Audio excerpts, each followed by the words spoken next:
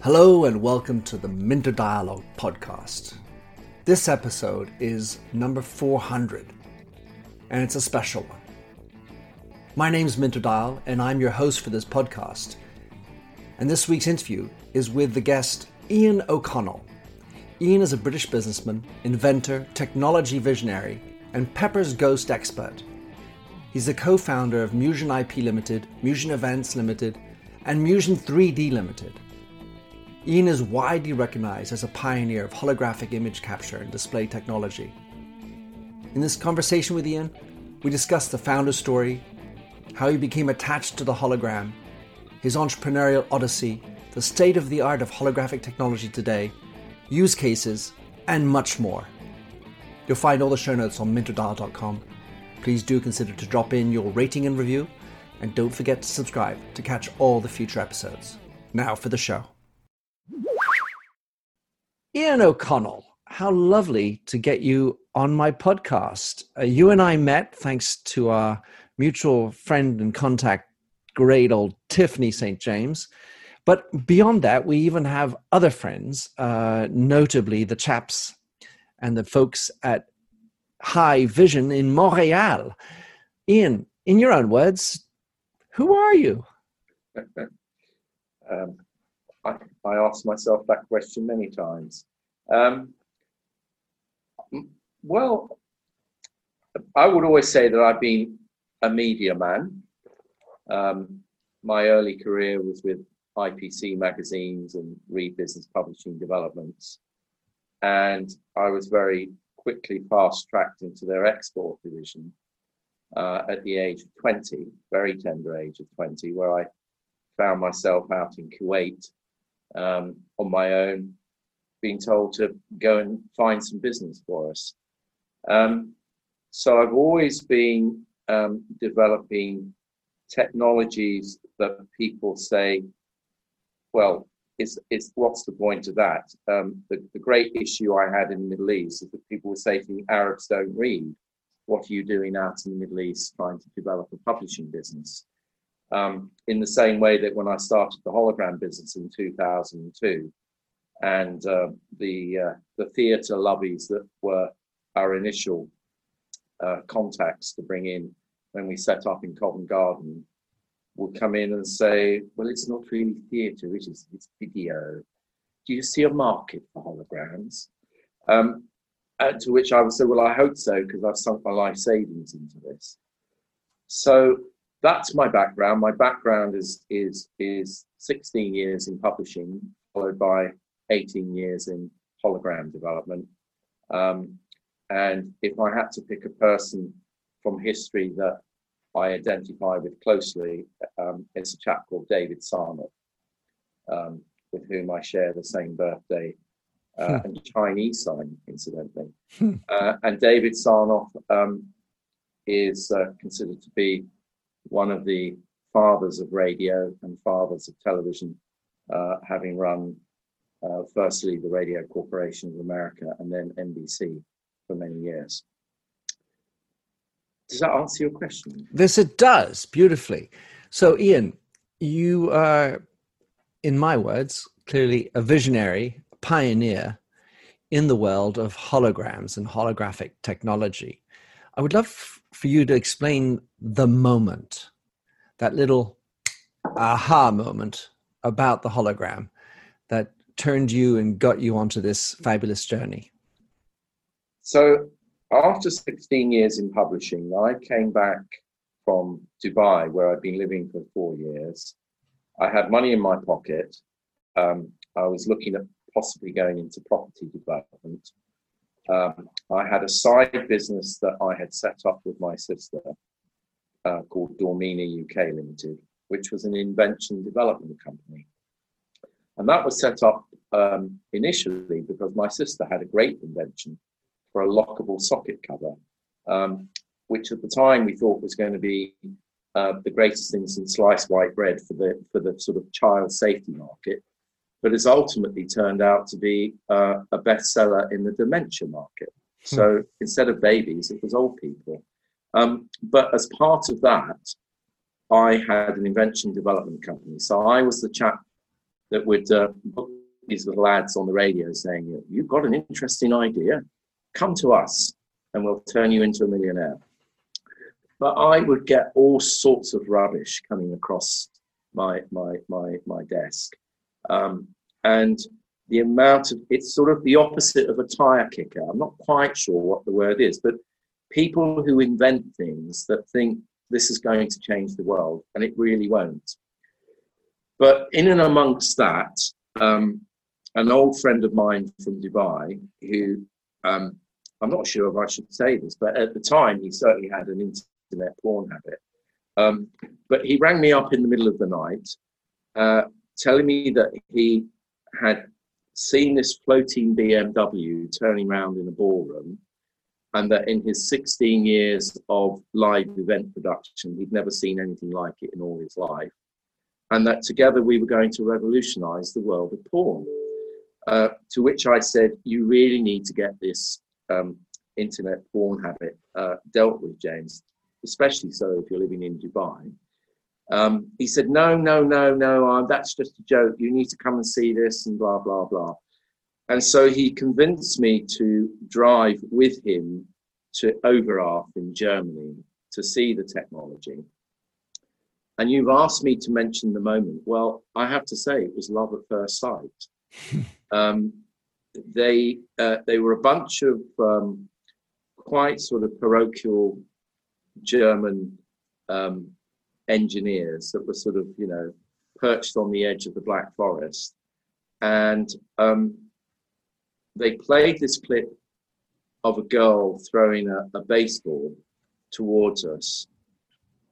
And then a series of other clips, including the famous floating BMW. And I thought to myself, this is absolutely astonishing.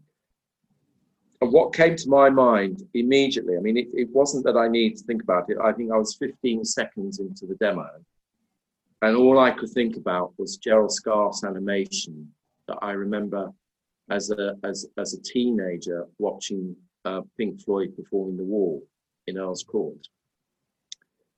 And in that moment, I said to myself, I would love to see that animation on my platform. And that still remains one of my, things to do on my bucket list to this day, is to take the sequence where the mother turns into the awful beast. And it's a fantastic piece of projection, and one that would look truly amazing on the foil. So that was moment number one, was love at first sight. But in terms of turning the business from a curiosity that everyone was saying, well, do you think there'll be a market for holograms? That moment was when Madonna appeared on CBS television in the US. It was our first ever project in the US, which was Madonna happening to open the 2006 Grammy Awards, performing as a hologram with the Gorillaz. And that brought Walt Disney knocking. It brought, I can remember General Motors in China, Cadillac in particular, the Israeli army, the American army, and it was just, our feet didn't touch the ground for about 9 months after that event. And it was a great way of traveling the world, because people were paying for your flights and accommodation, and really just treating you a bit like a film star, because the magic of Musion was something that everybody wanted to, at the time, we thought, buy and develop business with us. But many of them wanted to just, take our secrets and go and do a cheap copy of it. But, Celebi. Indeed, the journey. I love this. There are so many little dots I'm connecting in my mind, because you said, as a 20-year-old, you were projected into Kuwait, and I was thinking teleportation was the image I had. And of course that sort of somehow feels connected to holographic elements where you're recomposing and decomposing and projecting people from one place into another. So that, and then you talked about the car industry in multiple times. And my father worked in the car industry, and there's this example of the old and new. There was a car in France that was launched, and it was designed to be for just the young people because they wanted to have the young people, they wanted to renovate their audience.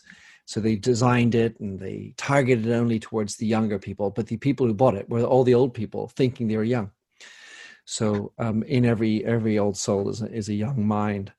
And the other thing which is interesting is that oftentimes I've spoken about how pornography is a tremendous innovator. They obviously they have to always, generally they're always on the cusp of legalities. But in terms of exploring new tech, it seems to be one of the areas that is the most constantly on the cutting edge of technology.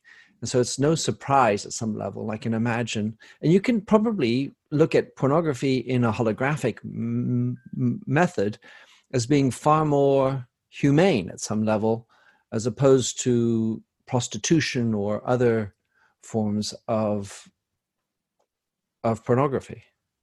I agree with you. The thing is that in my 16 years of publishing, I did 5 years with Walt Disney and learned a lot about licensing.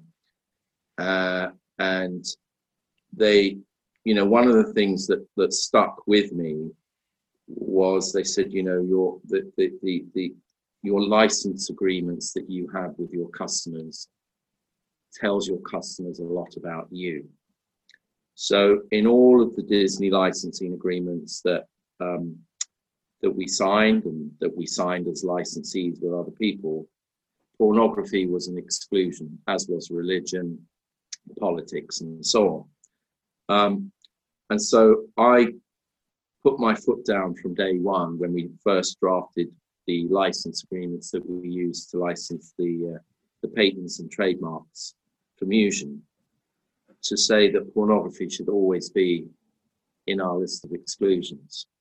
If somebody wants to come along and buy the company and turn it into a porn fest, well, that's their business. But whilst we run the company and Musion is on a track aimed at entertainment, yes.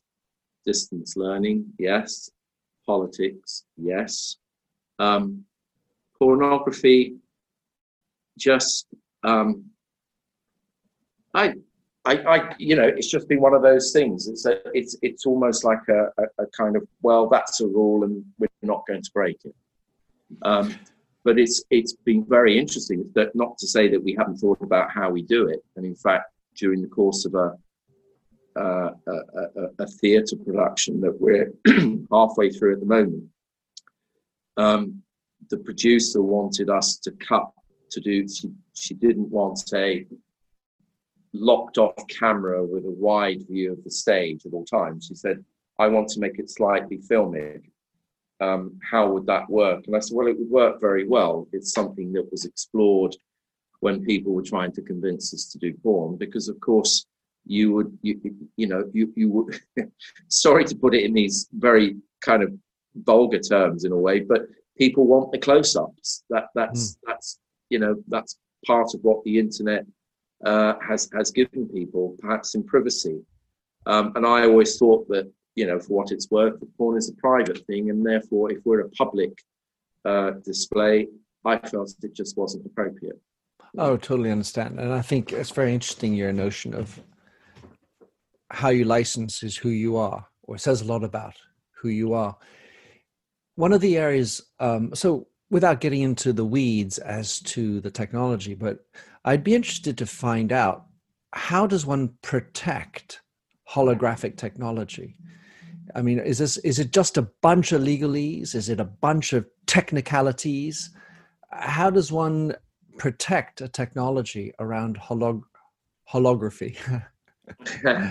Yes, it's certainly something that people have expressed surprise and more often dismay over, because I think it's a little bit like a magician's trick. And a magician's trick is only fascinating and entertaining when you can't understand how it's done, but it's nevertheless very compelling or engaging to watch. And that the moment you understand how the trick's done, you think less of it. And that was certainly the original inventor, Uwe Mars, that was certainly his philosophy. Don't tell anybody anything, keep it all secret, keep it all a mystery. But what changed my view was when, quite early on in our history in 2006, we did a large project for General Electric aircraft. And from the very beginning, when I was told that this lady who was coming to see us in Covent Garden, in our very modest studios in Covent Garden, was the closest thing to a goddess that anybody would meet, because she was in charge of GE's live events globally, and that I was to, be seen and not heard unless spoken to. She fell in love with the technology like I did, in very much the same way. And we became, I won't say close, but she definitely let her guard down with me a lot. And I went down to the opening day of the Farnborough Air Show, where we were first showcasing the display that they had spent hundreds of thousands of dollars on in order to replace the one and only prototype engine that they had in America. And she leveled with me and said, Ian, the reason we did this was that it was $900,000 just to insure the prototype, to bring it over here, let alone all the shipping costs and the fact that it's really just a lump of metal that sits on a booth. She said, what we've got here with your technology is a way of taking that engine apart and selling it piece by piece. She said, but I have a comment. She said, the hologram of the presenter looks nothing like as good as the holograms that I saw in your studio. Don't get me wrong. I love the animation, and the Navy and the Air Force and the Army have all said this is the best presentation they've ever seen. So I'm already in the President's good books. But what is it with the hologram filming? Why does it look bad? I said, it could be any number of reasons. I said that they could have got the frame rate wrong. They could have got the angle of the shutter wrong. And she said, well, Ian, can I just give you a little bit of advice, which, please take it as constructive criticism from one of the world's leading companies. Either you do the filming yourself and say, nobody knows how to do this filming, and therefore we have to do it. Or you document what you do, file a patent, and license it. She said, because the filming company we use to make that hologram have been in Hollywood for 50 years. And they make huge feature films, and we paid them a king's ransom to do that. And yet they couldn't come close to your quality. I said, thank you for the advice. And sure enough, 2 years later, we filed the filming patent, which people have said to me, can you really protect the filming process of Pepper's Ghost? It's been around for donkey's years. And the simple answer is yes, you can, because there's filming and filming. Likewise, when people said, well, Pepper's Ghost has been around for since 1862. How can you protect an invention that's been around for that long? And people don't understand that patents are granted on the basis of novelty and inventive step. In other words, you push the industry forward. And anecdotally, I'll quote the conversation with Walt Disney after the Madonna performance in 2006. They flew over, and the chap there was very wooden with me. And he said to me, I will never admit this in public, but we cannot match the quality of what I'm seeing here today using glass. He said there are 12 Peppersco's vendors around the world. We know them all because we're the world leaders in Peppersco's, and they're all crying in their soup because of this damn foil of yours. And I said, well, you know, we're happy. We don't want to sell the patents, but we'd be happy to license them to you. Do you want to license the patents? He said, we certainly do. And they did. And they used it for Narnia over on the west coast of the States, and have been a regular customer for Euro Disney in the Ratatouille ride. And the reason is that the foil just moved the industry forward, because before the foil, there were only large sheets of glass. And as he explained to me, when they were building their visitor attractions that had these hologram effects in there, they were unable to even put the roof on these visitor attractions until the glass had gone in. It had to go in by crane. And then this glass was arranged that was sort of a few degrees off the vertical, so that they could then sort of project through it to get the Pepper's Ghost image on the other side. And we essentially shrunk the footprint of their visitor attractions by about a half. They were 50% smaller in terms of how much projection space they required. So it was no wonder they were all over this when they saw what we did with Madonna and Gorillas in 2006. However, looking back on it now, we should have raised finance then, because patents are only really valuable if you can enforce them. And other than possibly Germany, where patent litigation is quite reasonable, they encourage small German companies to file patents, and then they make it easy for them in terms of cost and time to enforce. We only really adopted that process in 2011 with the formation of what was then the Patents County Court, which has subsequently become the UK IPEC Court. So that enables you to enforce your patent at a cap fee of £50,000, but that's still a lot of money. And at the end of the day, if you don't patent your product all over the world, well, what's the point of having a patent in the UK if somebody in France can just copy it willy-nilly? Mm-hmm. So we spent a king's ransom on patents, and yes, we've won a couple of patent infringement cases, and yes, we've been on the wrong end of a couple of patent infringement cases for our very own patents. That's another story for another day. Mm-hmm. But the simple answer really is, yes, you can protect this, but I think it comes down to really relying on your know-how and your market reputation and your experience in delivering projects. I've always said that holograms, if they had a gender, they would be female, undoubtedly. They are the most wondrous inventions and experiences. But sometimes, more often than not, in fact, you don't know what you're going to get until you get it. So I have a question for Ian. I want to get in a little bit to the state of the art of the tech. But before that, you mentioned entertainment, distance learning, and politics. I'd be interested to hear from you over the years that you've been doing this. Do you have a crush on one specific use case, or maybe a couple that really are your favorite use cases that you've developed and you'd love to see more of, perhaps? That's a fabulous question, because it goes right to the heart, I think, of why I got into motion. Yes, somebody dragged me kicking and screaming to Overarth, but before I took that journey to Overarth, I was about to put myself through LA Film School to become a scriptwriter.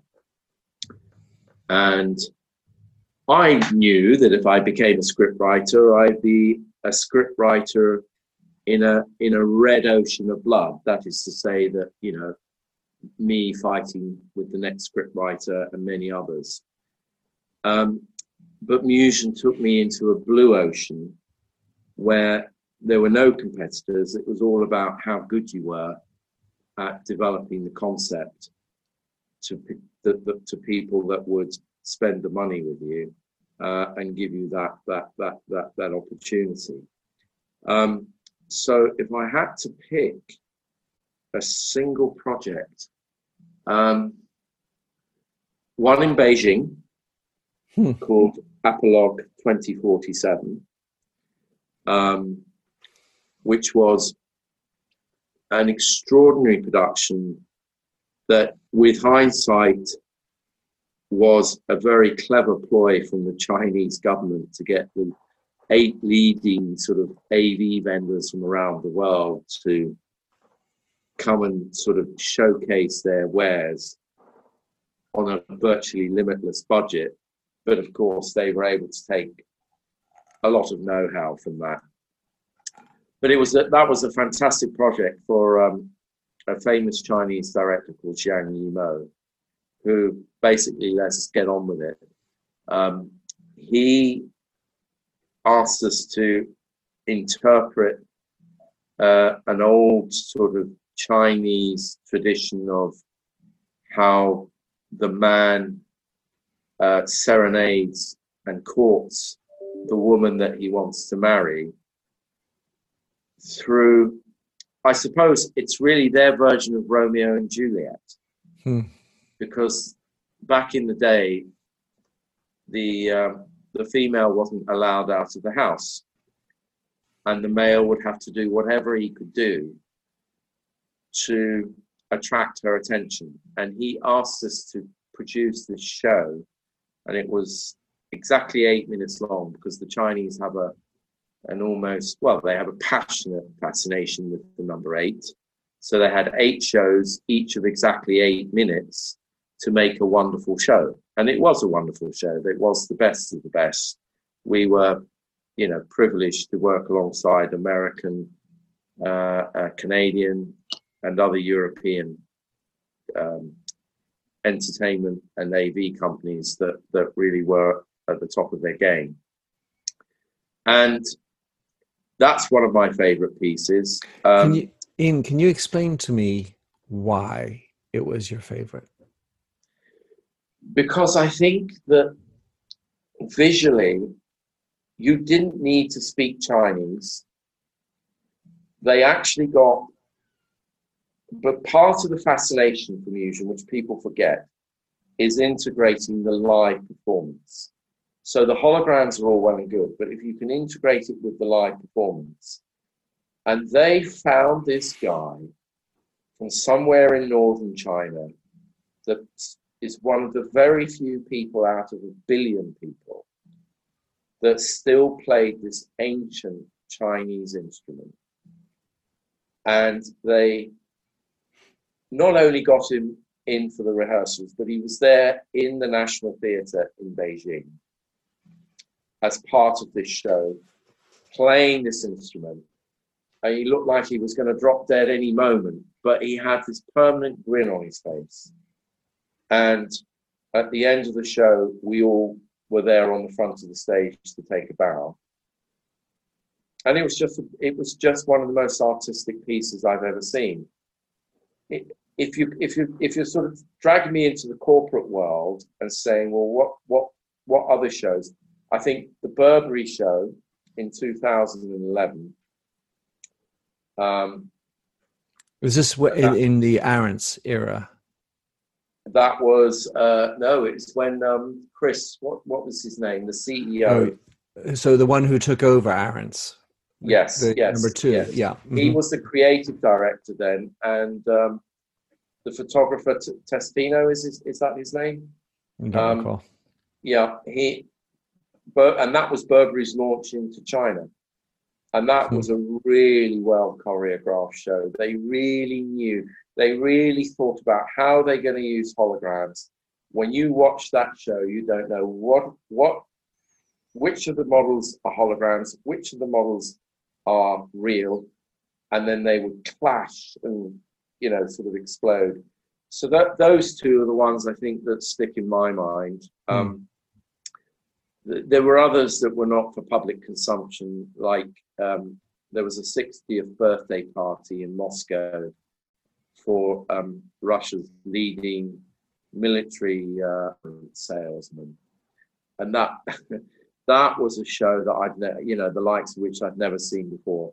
I have all of that animation on my hard drives, and there was a skit in there where he's having his fun with his mistress, which of course is all holographic, and his wife as a hologram comes into the room and shoots the mistress dead. And it's just only in Russia would you find that, only in Russia. Of course, I know well the Russian culture, and it just makes me think somehow you are absolutely at the edge of fantasy and reality, of fiction and fact. There's something about the hologram that incarnates or is at that sort of weird zone like Narnia, where you go through your cupboard. The cupboard is real. The doors are, you feel the handles of the door. And then the other side is this fantasy world. I mean, I really feel in the stories you're telling me about how you're at that zone. What I think is terrific about it is that, we were three entrepreneurs that didn't really take the company seriously at all until we produced the show for the Gorillas in November 2005. Then we realized we had something. And when EMI called us 2 weeks later and said, "Can we have the name of your agent in America?" And we said, "What do you mean the name of our agent in America? We don't even have a website." The name's Bond. Yes, you better get your act together, boys. Madonna's seen the show in Lisbon and wants to open the Grammys with it. Oh dear, we better take this seriously, lads.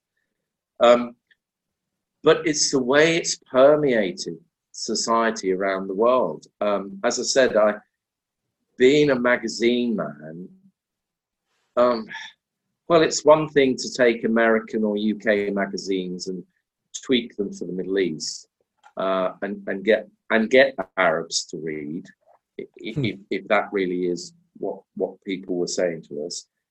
But look at Musion. Within about 18 months, we'd gone from 0 to 50 countries around the world, and they couldn't get enough of it.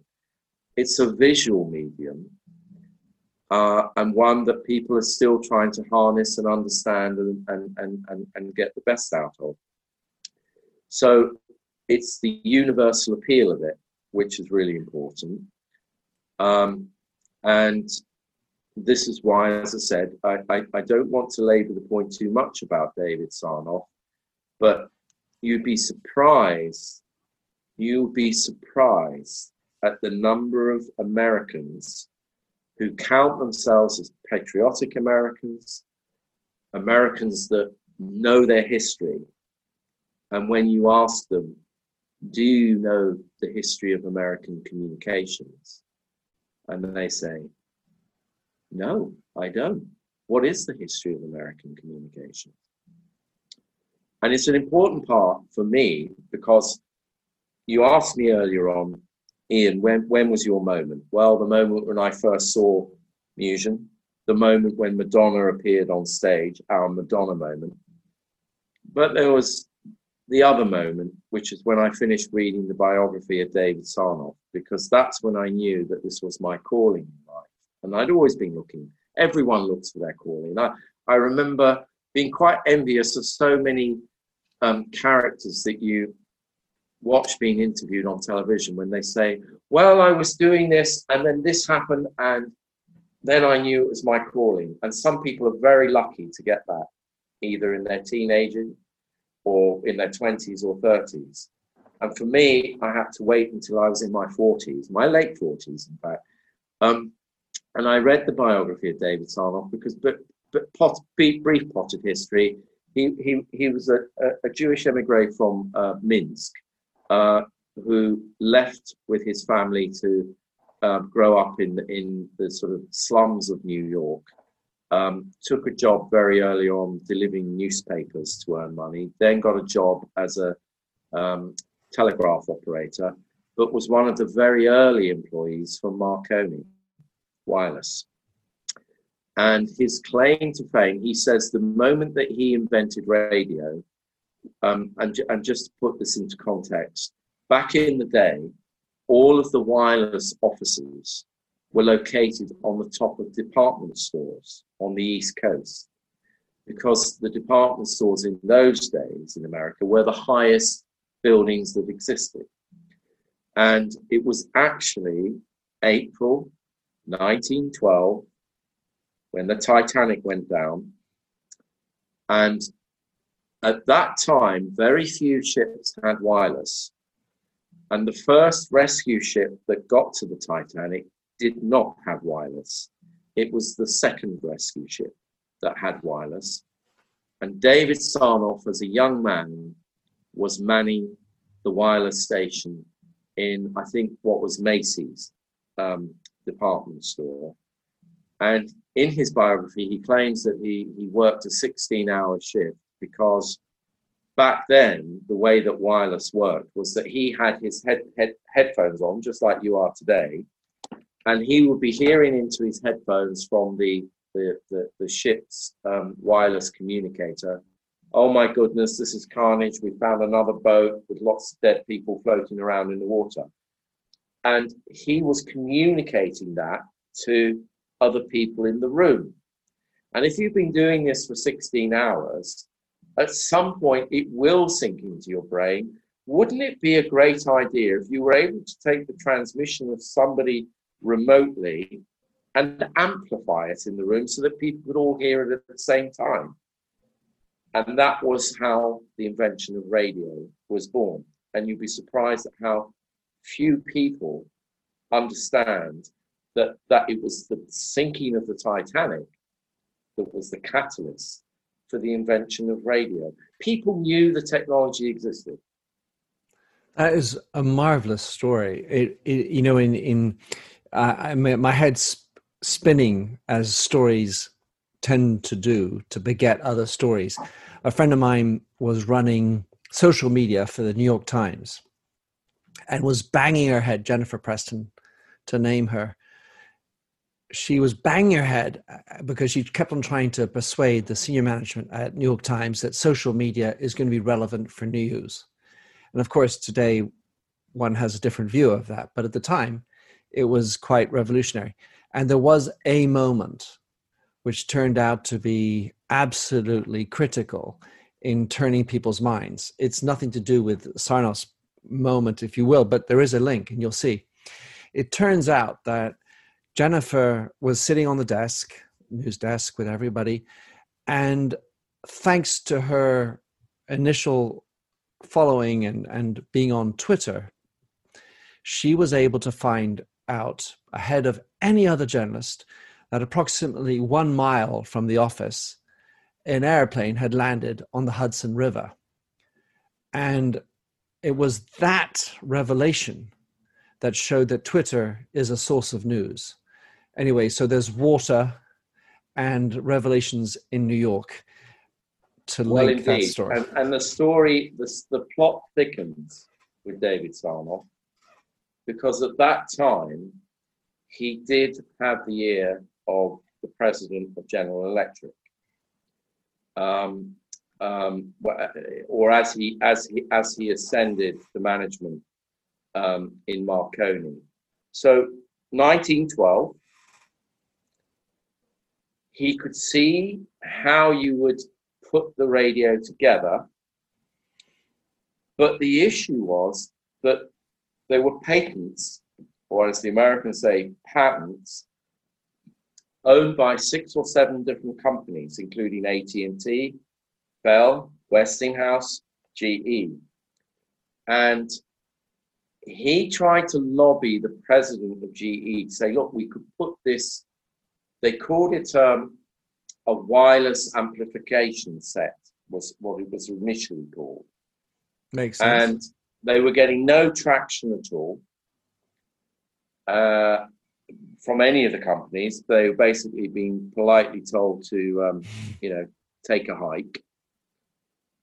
So fast forward to 1916, when the Germans cut the Atlantic link, because another little known fact that many Americans also are surprised to hear is that America's communications with the world went via London and this transatlantic cable that was laid between New York and the west coast of Ireland and onto the west coast of the UK. I don't know exactly where, but it was a cable connection, and the German U-boats managed to break that. So for a while, America was cut off from the world.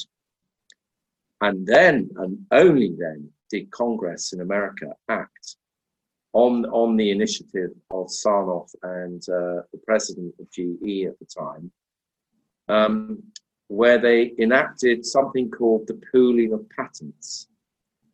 And that is a very infrequently used, because, freedom and democracy is enshrined in everything that the Americans do. And how apt it is that we're talking about this on a day when America looks like it's going into probably its biggest Supreme Court case in the history of time. They passed in the Senate, they passed a resolution to firstly enforce Westinghouse, AT&T, Bell, GE to pool their patents. They did an enforced compulsory purchase order of Marconi's American wireless operations. And from that, the Americans established and developed radio. And in 1917, RCA, the Radio Corporation of America, was formed. And it was all looking fine and dandy for Sarnoff until 1919, when the patent pooling edict was revoked. And everyone, he was beside himself with disappointment. But they managed to cobble together something by 1920. RCA still survived, and they cobbled something together. And just again, I'll finish the story by saying that the first ever public radio broadcast was a boxing match in New York, heard by 27,000 people. And the newspapers at the time said, "Oh, is this the beginning of our demise?" But of course it wasn't. And from RCA's after major lawsuits with AT&T, because AT&T was a carrier at that time and became a competitor. But from it all, they spun off NBC. So NBC was spun off from RCA. But a little known company at the time in 1925 called CBS Radio was started. And they focused all their money not on tech like NBC and RCA did, but on content. So although their CBS service was ropey at best, by golly, when they were on air, it was compelling. And in a way, I identify with CBS now more than NBC. I think we need to leave the patents and the tech behind, and we need to focus more on the quality of content and entertainment, because I'm privileged to be working now with artists and theatre producers and some music labels. And for me, that's the future of music. It's not based in the patents and the tech anymore, because you can have a gazillion patents and the Chinese won't pay the blindest bit of notice to it. And if you're a media platform, you cannot ignore China. You have to take China on board, and you have to take South America on board. And both of those territories really are at best laissez-faire about intellectual property rights. So if your intellectual property rights are vested in content and artists and learning, then that's the way forward, I think.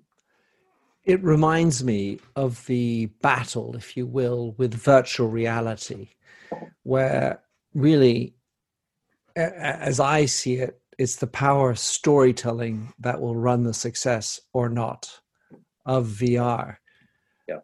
I wanted to get into another space without necessarily getting into the tech, but really, certainly with our friends at High Vision, you've got to a place with holographic technology that I feel is really interesting. So the way I describe it is you're able to do real-time holographic tech, which means it's not just filmed and then projected like a Modi might do or whatever to be able to be present on different stages around the world.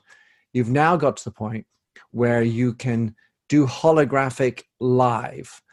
That's what I think is extremely exciting. Tell me I'm wrong, or at least elaborate on how this is where it's at.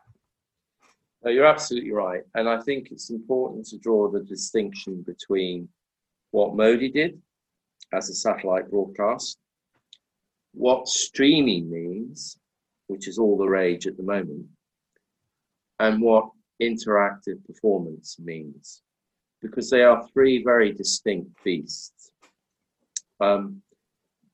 Modi, because he was able to, I mean, Modi holds the Guinness World Records. It's in the Guinness World Records as being the most replicated hologram at the same time of anyone, by a long way, I might add. He did 104 holograms of himself all over India at the same time.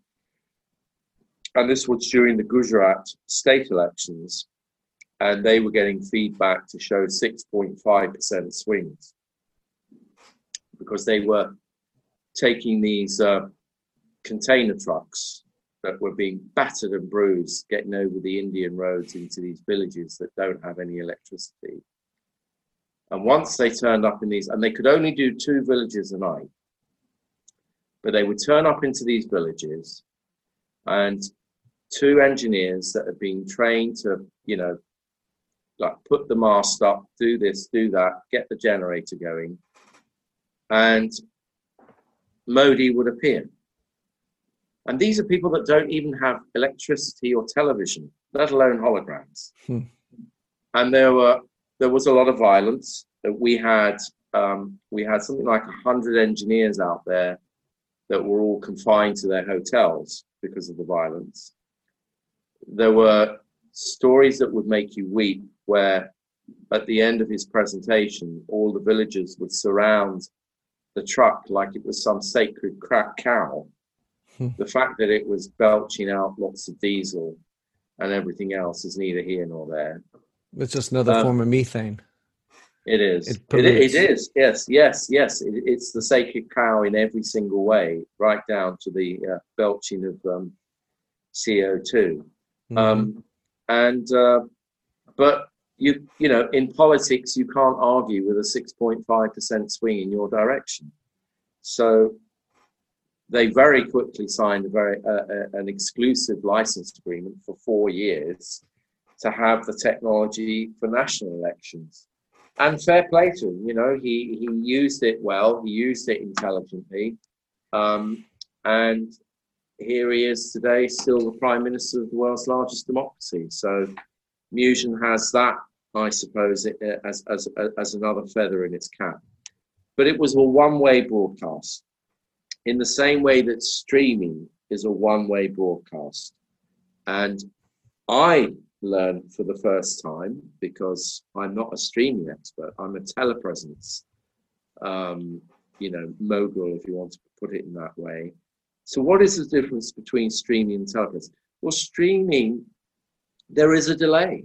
There's a large delay, and it's not designed to be an interactive two-way communication. It's designed to capture video and audio performance or keynote speeches and put them out on the internet, typically with a delay of anything from 9 to 24 seconds. Well, you can't have a conversation if you and I tried to have a conversation now with 9 seconds delay, it would be like, hello, can you tell me the way to the beach, please? And then you're looking up in your little translation book, and 9 seconds later you go, here. You know, so it's bad enough with some of the news broadcasters who are through satellite technology taking questions. So, David, from the streets of Beirut, what are you seeing now? Exactly. Oh, so, well, it's very interesting. I'm seeing.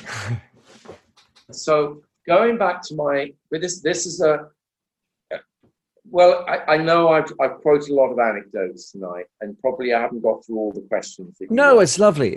I'm enjoying it. Well, this is one that might catch you by surprise. So we did the world's first ever telepresence between San Jose in California and Bangalore in India. So, you know, karmically, India has always been a big part of Musion's future. Past, I should say, and future. Maybe that was a Freudian slip. And that was on October the 31st, 2007.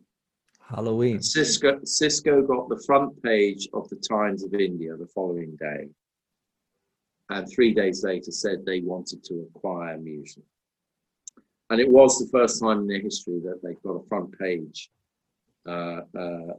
lead in an international country. So, you know, the power of PR.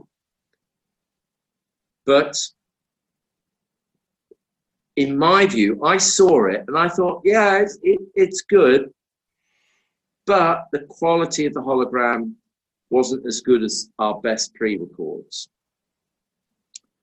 In 2008, I had a chap that was very persistent, and in fact, I spent some time with him today, Charlie Day, bless him, and he said, I sell codecs for high vision. He said, you've got to let me come and present to you, please, please, please. And I invited him in because I thought, you know what? I think this is going to be a big part of Musion's future, and I don't really understand codecs. And I know one thing about salespeople is they'll talk the hind legs off a donkey. And so he brought his codecs in, and he said, I want to do a demo for you where I'm going to connect these codecs up between your media player and your display. And I want you to tell me when the codecs are on and when the codecs are off. And I said, okay, fair dues. I said, I like games like this. So we started playing a number of different clips. Are the codecs on or off? On. Actually, no, they're off. Are the codecs on or off? They're off. No, they're on. And I'm thinking, okay, actually, I can't tell, but don't take my word for it. I went and stopped the whole of the company, and I got them to do the same thing. And I was standing over him, watching him, turning the codecs on and off, and nobody could tell the bloody difference between. Is it real or is it Memorex? Exactly. So I thought these high vision codecs needed a second run out. And my PA at the time, Karina Jess, German girl, and she was lovely, and she'd always, she was basically a failed opera singer, bless her. And I arranged a telepresence between London and Berlin at the end of 2008. And all I said to her was, invite your parents to be part of the audience. And I got her to rehearse her favorite opera piece. And that event brought Deutsche Telekom knocking and made a lot of media and made her parents cry in the audience. So I knew that I had a platform that as a live medium was going to be far more compelling and far more engaging for audiences if it could be made live. And that was the beginning of a beautiful relationship with Haivision, and whose high point was we did a live telepresence from Moscow to Vancouver during the 2010 Winter Olympics, where we had the first ever comedian working with the foil. And the shocker for all of us was that the Haivision codecs were faster than our own mobile phone signals between Moscow and Vancouver. So I'm sat here today having just collected up all the Haivision codecs we've just used in this latest event that we've done, because they're about to go back to Canada. And it's almost like letting go of a friend, because Haivision, they're a very modest company. I suppose Canadians are like the sort of what people see as very modest versions of US citizens. But they're more than that. They're modest, but they're also very grounded in the technology that they produce. They refuse to allow us to make any public statements about the fact that these codecs are used in the Premier League. But I want to share this with you because it's a very important point. Cisco inhabit the world of video conferencing. So the problem with their codecs is... So just for everybody, what is a codex? How do you... Yeah, so a codec can be a hardware or a software algorithm, piece of hardware or a software algorithm that compresses the video and audio. So in a Skype call, that's a software algorithm that Skype using, or Teams. And what they're doing is they're compressing you and your voice to a microcosm of what your data flow would be if it was uncompressed. That's the best way of putting it. And the anecdote I want to share with you is that of course, we were doing great work with Cisco. There is a movie featuring a hologram for a king with the famous American actor whose name has now suddenly escaped me. It's not Yul Brynner. No. He's much more famous than Yul Brynner. He's like, okay. Well, that kind of defeats the point of the story. But I am the character in that movie. Tom Hanks. Oh, there you go. No, Tom Hanks, yeah. Who was, of course, the captain of the plane that landed on the Hudson. Right, exactly. To circle. Okay, I'm just going to grab something for you. For everybody who's listening. This is the book, Hologram for a King. And this was the message from my girlfriend, Hannah, on the 27th of February, 2013. I saw this and immediately thought of you, all my love, etc., etc. And I read the book, and it was me. I wouldn't have cast Tom Hanks as me. I would have cast Colin Firth. But the movie was a very anodyne movie, but it was all about the attempt to sell this complex hologram system to the King of Saudi Arabia from a tent in the middle of the desert. And during that trip, which was with Cisco, that's when we had our big confrontation with them, because by then I had used the Haivision codecs and I knew how good we could make our telepresence system look.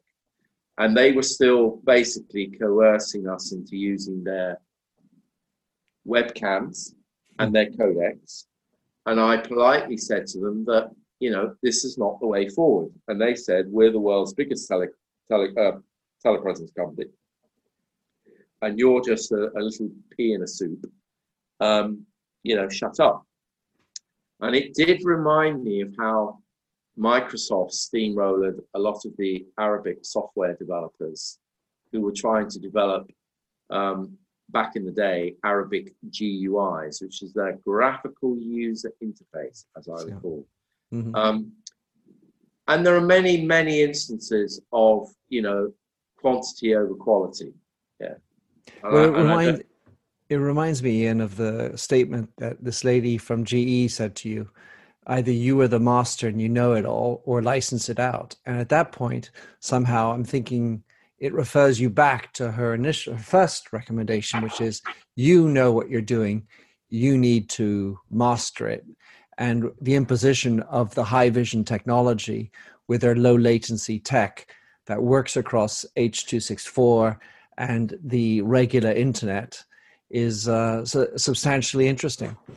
Ian, I want to finish with one last area, which is the future of holographic technology, and how businesses and other tech or companies might be able to take advantage of what you at Musion provide.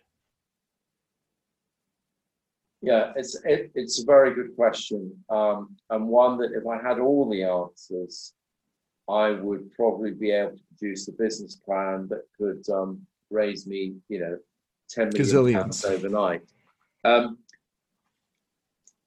Having spent 16 years in publishing, I understand very well the notion of vanity publishing.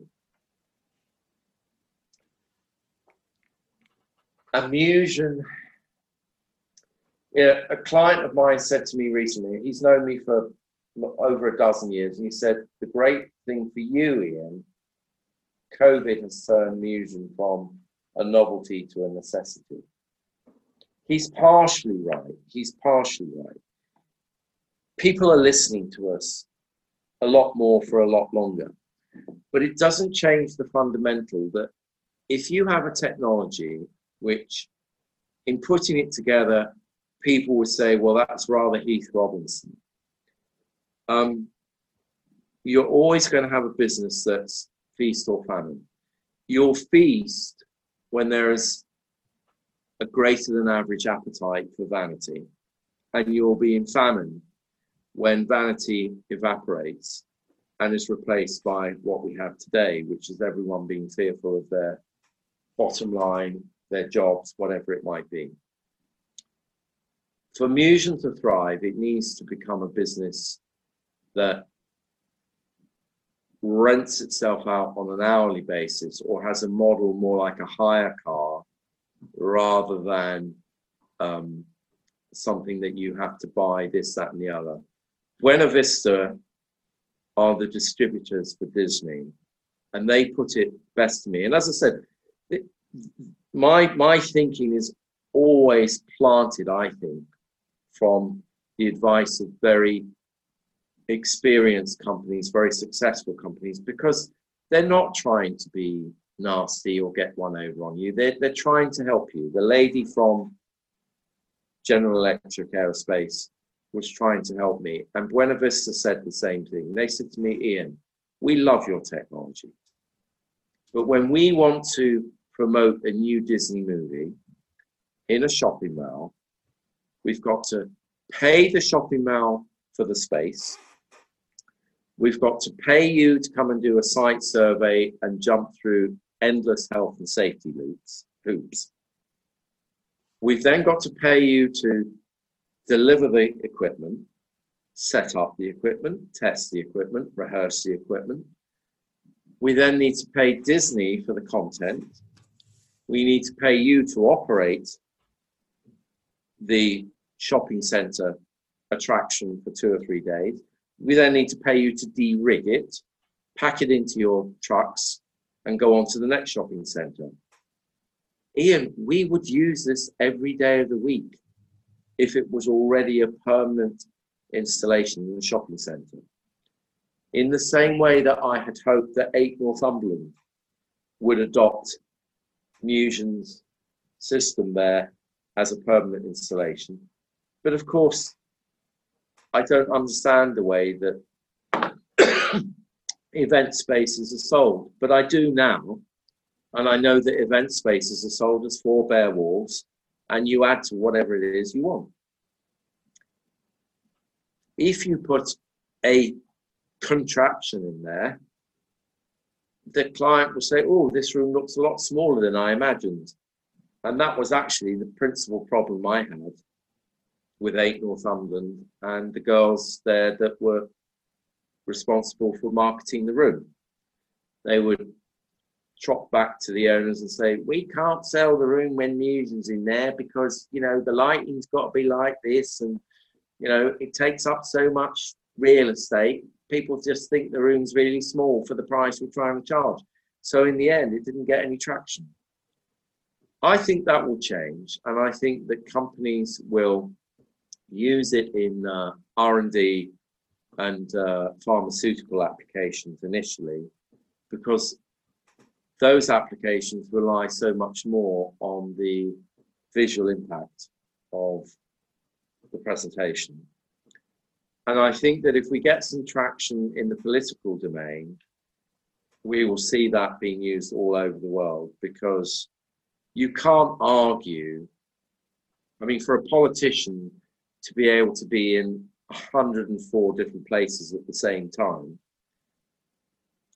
getting his message across, even if they were only targeting swing states or swing areas, you've got to say that's a lot of bang for your buck. So, Boris, if you're listening, or Zacchaeus, if you're listening, you know where to come next. Sorry, that was my own little plug. You know, if it's good enough for Narendra Modi, it's good enough for our own PMs. I should say, I want to finish with a little quote, and then I'm going to ask you to say how people can reach you. But Mother, do you think they'll drop the bomb? Mother, do you think they'll like the song? Mother, do you think they'll try to break my balls? Should I build the wall? Should I run for president? Should I trust the government? Or is it all just a waste of time? I cut out a couple lines. Huh. You know, the thing is that if your father has been killed in battle, you're always going to have thoughts like that. And Roger Waters was deeply affected by the loss of his father. And I suppose when you become an artist with his fantastic repertoire, you can afford to be a little bit self-indulgent. Whereas I think the wall struck the right balance, the final cut really is morose wailing of the highest caliber. I think that holographic technology is here to stay. I think that there's nothing you can do to reverse the advance of LED technology. There's nothing you can do to reverse the advance of internet bandwidth. There's nothing you can do to reverse the advance of mobile communications. And we will always have a vibrant, creative community out there that will find ways to use this technology way beyond anything that you and I have discussed tonight. And that's what excites me. Mm. I think that Musion really needs to be put in the hands of the world to say, look, here we are. It's a fertile little seed, or it's a seed in a fertile soil. Come on, you farmers, come and cultivate. On those charming words, Ian, how can someone track you down, or at least involve itself with Musion and its wonderful holographic technology? Well, come to our website, www.musion3d.co.uk. Don't forget the 3D in Musion, because if you just type in musion.co.uk, you'll end up with something that you won't want. Or you can email me directly on ian@musionevents.com. Fantastic. And I always have time for everybody that has a genuine appetite to push the envelope. Even if sometimes their envelope is to witness their grandfather on the roof of their house, it's not something I would encourage, nor would it be something I would take on to do. But we've done a lot of amazing projects, and I can't wait to, have another one that I can add to my sort of top 10 list. That always keeps us going. So thank you very much for giving me the opportunity. Feels like something like Desert Island Discs, if the truth be known. Well, spoken like a true creative. My grandfather was killed by a bomb, and would love nothing more than be able to speak to him.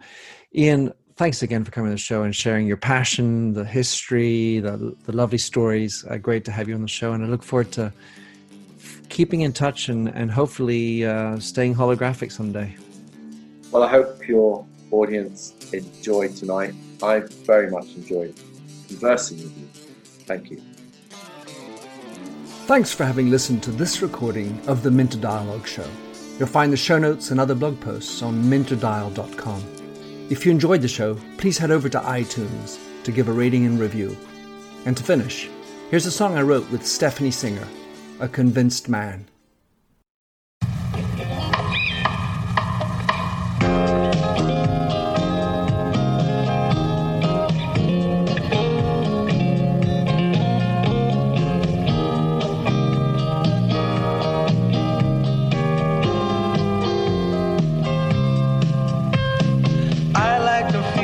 Stranger tucked around me, precipitating the danger. To feel free, trust is the reason. Still, I won't toe the line.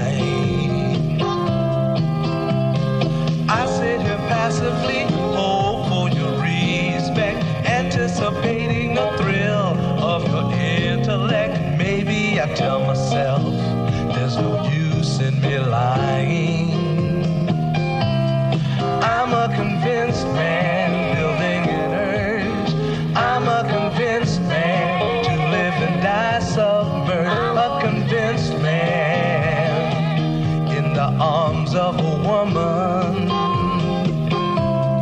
I'm a convinced man, challenge my fate. I'm a convinced man, competition's innate. A convinced man, in the arms of a woman.